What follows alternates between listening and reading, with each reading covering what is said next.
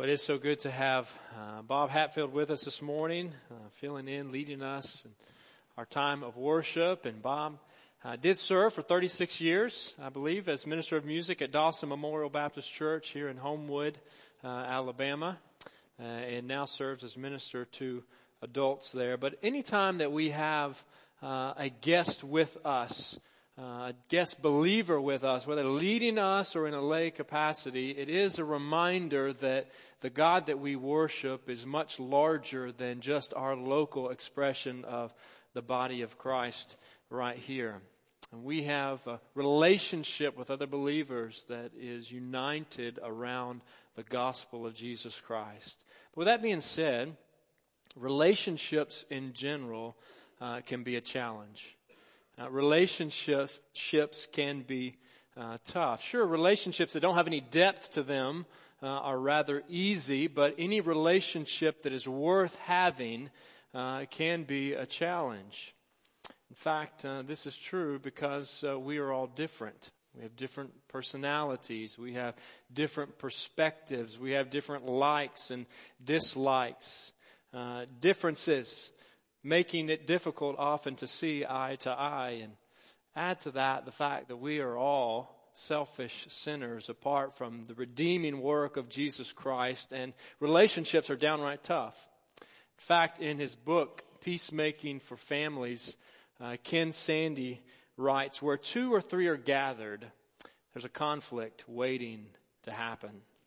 Relationships can be a challenge, yet for us as believers, we know that our Lord Jesus Christ teaches and communicates through the written word of God that the quality of our relationships with other people is a representation to some extent of the quality of our relationship with God. In other words, our relationship with people is tied to our relationship with our Lord. In fact, Jesus speaking to believers, recorded in Matthew chapter 5, Sermon on the Mount, verses 23 and 24, he said, therefore, if you are offering your gift at the altar, in other words, if you are participating in worship, the worship of God, if you are offering your gift at the altar and there remember that your brother or sister has something against you, leave your gift there in front of the altar. First, go and be reconciled to them, then come and offer your gift. In other words, the significance of our worship of God is tied to the quality of our relationships with other believers. And perhaps family relationships are often the most difficult for family members, or those that know us best, that know all about us. And yet, the God of Scripture, the one and only God, is a God who restores broken relationships. In fact, if your family is not characterized by some broken relationships and some family drama, then you are the exception, not the norm. But thankfully, as believers in the one true God, we have opportunity and we have hope to restore what is broken, because God is a reconciling God. He is a God who restores what is broken. He is a God who particularly restores broken relationships, and He has been doing so and will continue to restore broken sinners, lost sinners, selfish people like you and me to the one and only eternal perfect God through the blood of Jesus Christ. And that reconciliation with Him then impacts our relationships with other people. Let me invite you to join me in God's Word, to open up God's Word with me to Genesis, first book of the Bible, Genesis chapter 33, as we continue looking at the life of Jacob. We have stated that Jacob was not a perfect man by any stretch of the imagination. Jacob had many flaws, yet he was a man whom God had chosen to be part of His redemptive program, a person who occupied a central place in God's story of developing a people, of creating a people, of setting apart a people who would be His people. He was a man whom God intervened in his life and fixed him up to be used for his purposes. And more specifically, the last couple weeks we've been looking at Jacob's relationship, not only with God, but his relationship with his brother, Esau. This was a relationship that was characterized by hatred and hostility and tension, but a relationship that nonetheless God intervened in order to reconcile for their good and ultimately for God's glory. As you find your place in Genesis chapter 33, let me invite you to join me standing for the reading of God's Word. Genesis chapter 33, beginning in verse 1. Jacob looked up, and there was Esau coming with his 400 men. So he divided the children among Leah, Rachel, and the 2 female servants. He put the female servants and their children in front, Leah and her children next, and Rachel and Joseph in the rear. He himself went on ahead and bowed down to the ground 7 times as he approached his brother. Verse 4, but Esau ran to meet Jacob and embraced him. He threw his arms around his neck and kissed him, and they wept. And Esau looked up and saw the women and children. Who are these with you? He asked. Jacob answered, they are the children God has graciously given your servant. Then the female servants and their children approached and bowed down. Next, Leah and her children came and bowed down. Last of all came Joseph and Rachel, and they too bowed down. And Esau asked, what's the meaning of all these flocks and herds I met? To find favor in your eyes, my lord, he said. But Esau said, I already have plenty, my brother. Keep what you have for yourself. No, please, said Jacob, if I have found favor in your eyes, accept this gift from me. For to see your face is like seeing the face of God, now that you have received me favorably. Please accept the present that was brought to you, for God has been gracious to me, and I have all I need. And because Jacob insisted, Esau accepted it. Verse 12, then Esau said, let us be on our way. I'll accompany you. But Jacob said to him, my Lord knows that the children are tender and that I must care for the ewes and cows that are nursing their young. If they are driven hard, just one day all the animals will die. So let my Lord go on ahead of his servant, while I move along slowly at the pace of the flocks and herds before me and the pace of the children, until I come to my Lord in Seir. Esau said, then let me leave some of my men with you. But why do that? Jacob asked. Just let me find favor in the eyes of my Lord. So that day Esau started on his way back to Seir. Jacob, however, went to Succoth, where he built a place for himself and made shelters for his livestock. That is why the place is called Succoth. After Jacob came from Padan Aram, he arrived safely at the city of Shechem in Canaan and camped within sight of the city. For 100 pieces of silver he bought from the sons of Hamor, the father of Shechem, the plot of ground where he pitched his tent. There he set up an altar and called it El Elohe Israel. Father God, we ask you, we invite you to lead us now, to speak to us through your word, and to guide us by your Spirit in understanding and interpreting and applying the truths of your word to our lives as your people. And it's in Jesus' name we pray and ask these things. Amen. You may be seated. Well, everybody loves a good story, especially a story with a happy ending. And here we have a resolution to a decades-long struggle between 2 twin brothers, 2 feuding brothers, Jacob and Esau.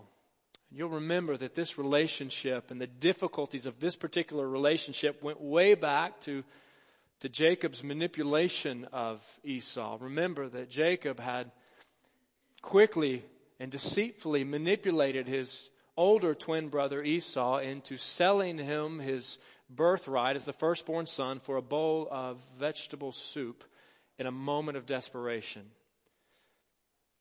Relationship was not off to a good start, but the tension there, the hostility between those 2 brothers was heightened drastically when Jacob joined with his mother Rebekah in deceiving both boys' father, Isaac, into giving the father's blessing not to the eldest son Esau, as was the custom, but to the younger son Jacob.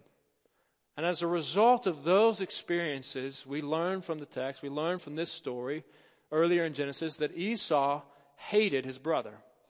He wanted to kill his brother. He wanted to murder his brother. And so his parents, Isaac and Rebekah, send Jacob away. They instruct him to go to another land, go to Padan Aram in northwest Mesopotamia, to visit with relatives there, to find a wife there, and he'll be safe there for the time being. Now, ever since Jacob has departed that place, 20 years later, by the way, tension has been building in the story. Tension has been building in the narrative as Jacob prepares to encounter his brother Esau for the first time in 2 decades. And imagine the emotions that Jacob must have been feeling here. It's a strange relationship with his brother, this hostile relationship, knowing that his brother at one time wanted to kill him, and Jacob knowing that he had been deceitful toward his brother, and now he prepares to encounter his brother on his way back to his father's homeland, and he just learns through his servants that Esau is coming toward him with 400 men. No doubt he was fearful, he was scared, and we learn earlier in the story that he sought the Lord, that he prayed to the Lord, that he bowed before the Lord, and then in the night, the previous night, before this encounter, in chapter 33, God appeared to Jacob. As a man, he wrestled with Jacob in order to increase his faith and to shape and to mold his faith in God, to build his trust in and his confidence in God. Preparing him to face his brother Esau and whatever may lay ahead. But not only did God at this point intervene in Jacob's life, but we also learn through the details of the story and the outcome of the story that at some point God also intervened in Esau's life, giving him a change of heart toward his brother. And we don't know what that looked like. We don't know when that took place. We can only speculate. This is another example of when Scripture doesn't tell us everything we want to know. Rather, Scripture tells us everything we need to know. We don't know if it was over years of maturing that Esau had chosen to forgive his brother, or whether it was a quick intervention in the night. God changed Esau's heart, but regardless of the case, we know from the story that God intervened, and by his grace, he reconciled this broken relationship. And this story of these two brothers is just one example, church, of the biblical truth that God is gracious and desires to reconcile broken relationships among his people. The God that we serve, the God of Jacob, the God of Scripture, the Lord Jesus Christ is a gracious God and a God who desires to reconcile broken relationships among his people. Now, this is no guarantee that our relationships with other people, particularly with other believers, will be fully reconciled, but it gives us a picture, a window into the heart of God, that this is what God desires for his people. And he desires us to relate to one another in a way that reflects his grace toward us. And though each of us are characterized by sin, and because of our sin, often find ourselves in hostile circumstances and tension with other people, God's grace overcomes our sin, and he desires to reconcile our relationships in a way that benefits us and glorifies his name. And anyone that has ever spent much time at all listening to others talk about relationship issues knows that usually when there's a relationship issue, both parties are at fault, at least to some extent.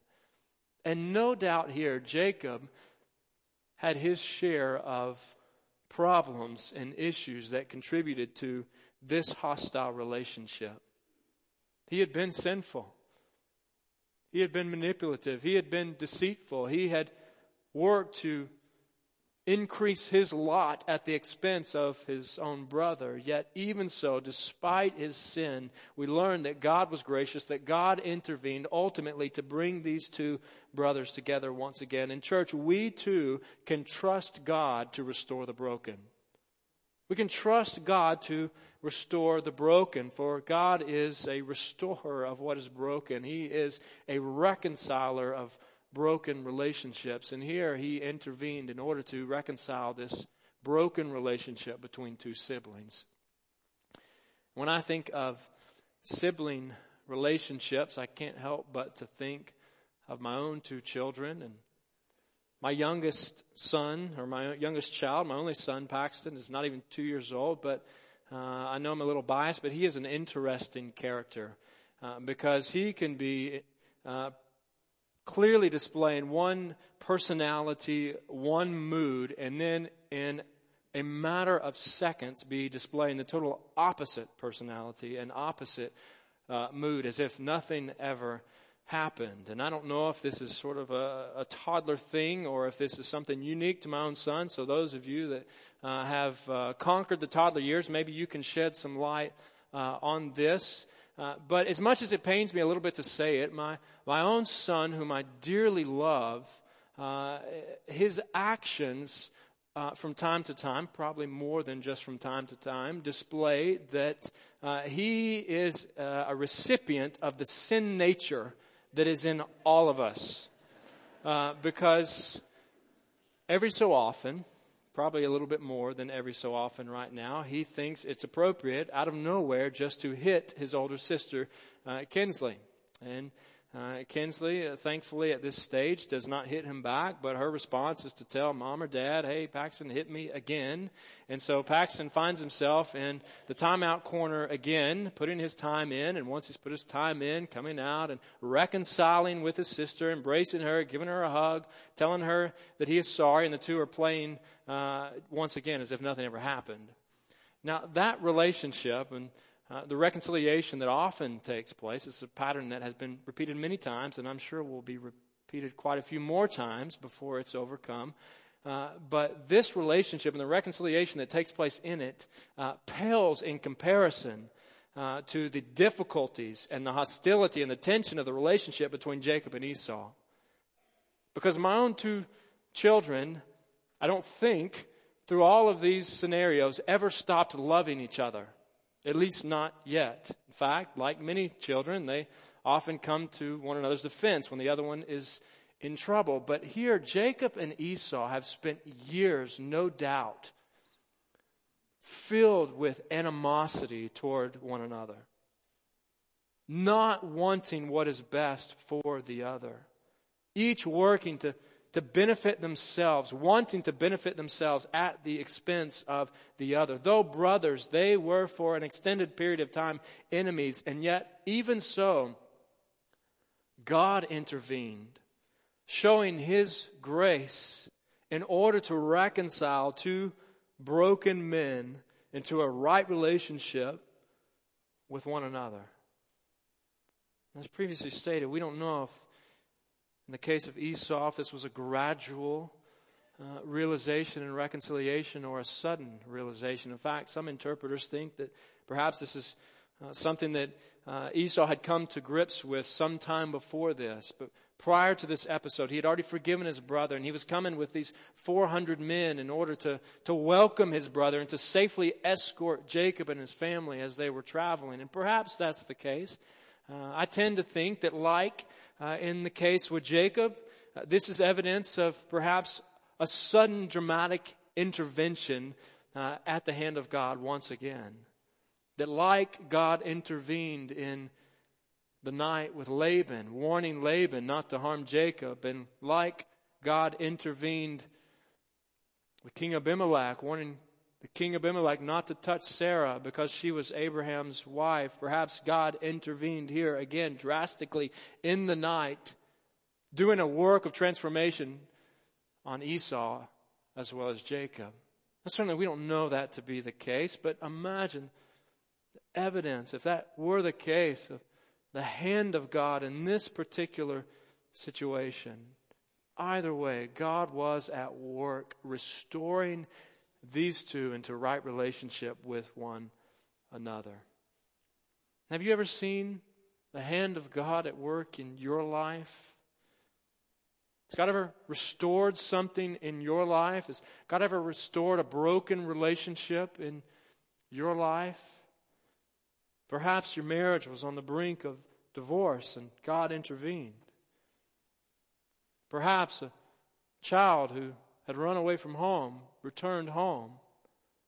Perhaps a relationship with a father that was very broken was gradually healed, perhaps suddenly as well, but gradually healed over a long period of time. And if you can identify with any of these, not fail to acknowledge the hand of God at work in the lives of His people, restoring us not only to right relationship with Him, but right relationship to one another. You see, God had already intervened in Jacob's life. Appeared to him in the night in order to increase his faith in God, to remind him of the restoration that God desired to bring to his relationship with him, and a restoration and a faith in God that would then impact his relationship with other people. And this is the way that God often operates. In fact, hold your place in Genesis 33 and turn with me far to the right in your Bibles to New Testament letter to the Ephesians. Ephesians clearly conveys the implications of the gospel, not only on our relationship as individuals with God, but on our relationships as Christians with other believers. And in the first century, Paul writes to Christians living in Ephesus in Ephesians chapter 2, beginning in verse 14, he states, "For Christ Himself is our peace, who has made the two groups," speaking of Jews and Gentiles, two groups that were in hostility toward one another, made the two groups one, and has destroyed the barrier, the dividing wall of hostility, by setting aside in His flesh the law with its commands and regulations. His purpose was to create in Himself one new humanity out of the two, thus making peace, and in one body to reconcile both of them to God through the cross, by which He put to death their hostility. Jesus came and preached peace to you who are far away, that is Gentiles, and peace to those who were near, Jews. For through Him we both have access to the Father by one Spirit. Verse 19, he continues, "Consequently, you are no longer foreigners and strangers, but fellow citizens with God's people and members of His household, built on the foundation of the apostles and prophets, with Christ Jesus Himself as the chief cornerstone. In Jesus, the whole building is joined together and rises to become a holy temple to the Lord. And in Him, you too, believers, are being built together to become a dwelling in which God lives by His Spirit." In other words, those who know the Lord Jesus Christ, the one and only Son of God and reconciler of lost, broken sinners, have not only been restored to right relationship with God, but they now have something in common with all other believers that trumps every other difference we may have. The gospel of Jesus Christ trumps age differences and personality differences and gender differences and cultural differences and ethnic differences and national differences and political differences, and unites together believers in Jesus, reconciling people together who once were severed, once were hostile, once were different, known by our differences, bringing us together through the gospel of Jesus Christ. Church, God is gracious, and He desires to reconcile broken relationships. And we can learn from this particular story in Genesis chapter 33 that true reconciliation overcomes bitterness with love. True reconciliation overcomes bitterness with love. Surprising twist of events here in chapter 33, verse 4. Jacob taking the submissive role as servant, bowing down to the ground before Esau. And Esau runs to him and embraces him, wraps his arms around him and kisses him. And the two brothers weep together. And Esau continues offering to accompany Jacob, to go with Jacob, to go and to travel together and perhaps even to settle together. And Jacob refuses that gift for practical reasons, for the well-being of his children and his livestock. But Esau continues to press, revealing the significance of this reconciliation. Verse 15, he says, then let me leave some of my men with you. If I can't stay with you, if we can't be together, let me give you some of my men to help you and to protect you along the way. And Jacob responds, but why do that? Just let me find favor in the eyes of my Lord. In other words, let me find favor in your eyes. You've been gracious to me already, and I trust in God to provide for me and to protect me. Bitterness overcome with love. As a result, the two reconciled brothers depart ways and go in different directions. And once again, we're not told why Jacob goes in a different direction. Perhaps the Lord intervened again and cautioned Jacob and told him to depart toward the land of Canaan. But the grace that God had shown each of them no doubt impacted the way that they responded to one another. So church, does the grace that God has shown you in and through Jesus Christ impact the way that you approach others? Does the grace that God has shown you impact the way that you approach a brother or a sister or a son or a daughter or a parent or a spouse or a neighbor or a coworker or a classmate whom you perceived has wronged you? Church, as people of faith in the God of the Bible, a God who is a reconciling God, we must allow God's grace to transform our relationships with others. Let's allow God's grace to transform our relationships with others. You see, there's a vertical and a horizontal dimension to the gospel of Jesus Christ. A vertical dimension that God reconciles us to himself through Jesus Christ. And as a result of that reconciliation, then we can be reconciled with other believers in Jesus Christ. With other people in the world, but particularly other believers in Jesus.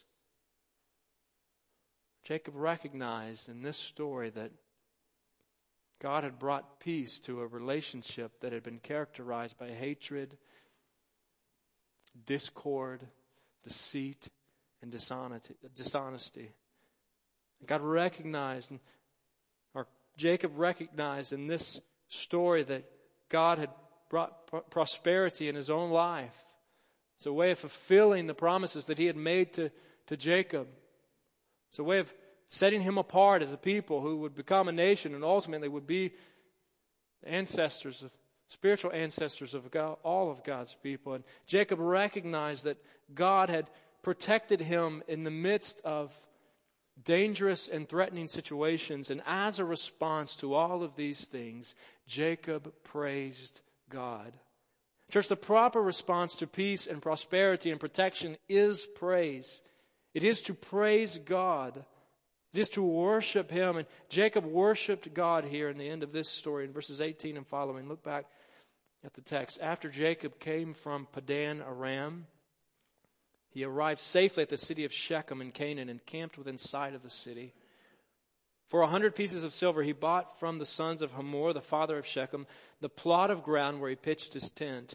And there he set up an altar and called it El Elohe Israel, which means mighty is the God of Israel. And so through Jacob's worship of the Lord God here, he acknowledged that it was the Lord who had appeared to him at Bethel. And it was the Lord who had appeared to him at Peniel. And it was the Lord who had protected him in the midst of a dangerous situation. It was the Lord who had reconciled him to his brother Esau. It was the Lord who had delivered him. And so he praised God, who is the deliverer. Friends, we too have been delivered by God from danger. In fact, our presence this morning is a testimony to God delivering us from danger. Certainly, God, if we are here, God has delivered us from physical danger many times, but the greatest deliverance that he has shown us is the deliverance he's provided for us through the gospel of Jesus Christ. Delivering us from judgment and death and destruction that we deserve as sinful, rebellious people against a perfect, holy, just, and mighty God. And so as people of faith who have been the recipients of God's intervention, his gracious intervention and deliverance in our lives, friends, let's acknowledge God's deliverance with praise. Let's be people who acknowledge God's hand, who acknowledge His grace in delivering each of us and giving Him the praise that He deserves. Let's join together individually and collectively in praising and worshiping God, the God who has reconciled us to Him and who has delivered us from danger. Church, in the greater context of this book, the greater context of God's Word, I think the central truth that we can take away from the life of Jacob and Esau as conveyed here in Genesis chapter 33 is that the grace of God amends our relationship with Him and with one another. The grace of God amends our relationship. It improves it. It overcomes any deficiencies that are there. It modifies it to make it better, to make it right. The grace of God amends our relationship with Him and with one another. So how about you?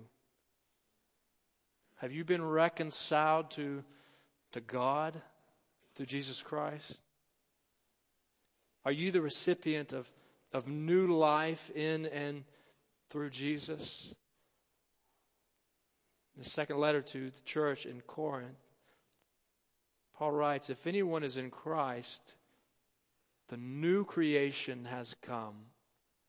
The old has gone, the new is here. All this is from God, who reconciled us to Himself through Christ and gave us the ministry of reconciliation. That God was reconciling the world to Himself in Christ, not counting people's sins against them. And He has committed to us as believers the message of reconciliation. Church, the grace of God amends our relationship with Him and with one another as we, as people of faith in Jesus Christ who have been reconciled through Jesus, participate in telling the world about the God who reconciles. Father, we give You praise this morning because You are a mighty and sovereign King. You are the eternal God, holy and set apart. There is none like You. And Father, even so, You are gracious toward us, Your creatures. You love us with an unfailing love, and You call us to be Your children, to be in right relationship with You by grace through faith in Jesus Christ our Lord. Father, we thank You for reconciling us to Yourself. Father, may we live in light of what You have done, the mercy and the grace that You have showered on us. Father, may we be faithful followers of You, and may the grace that You have shown us impact our relationships with other people for Your glory. And it's in Jesus' name we pray and ask these things. Amen.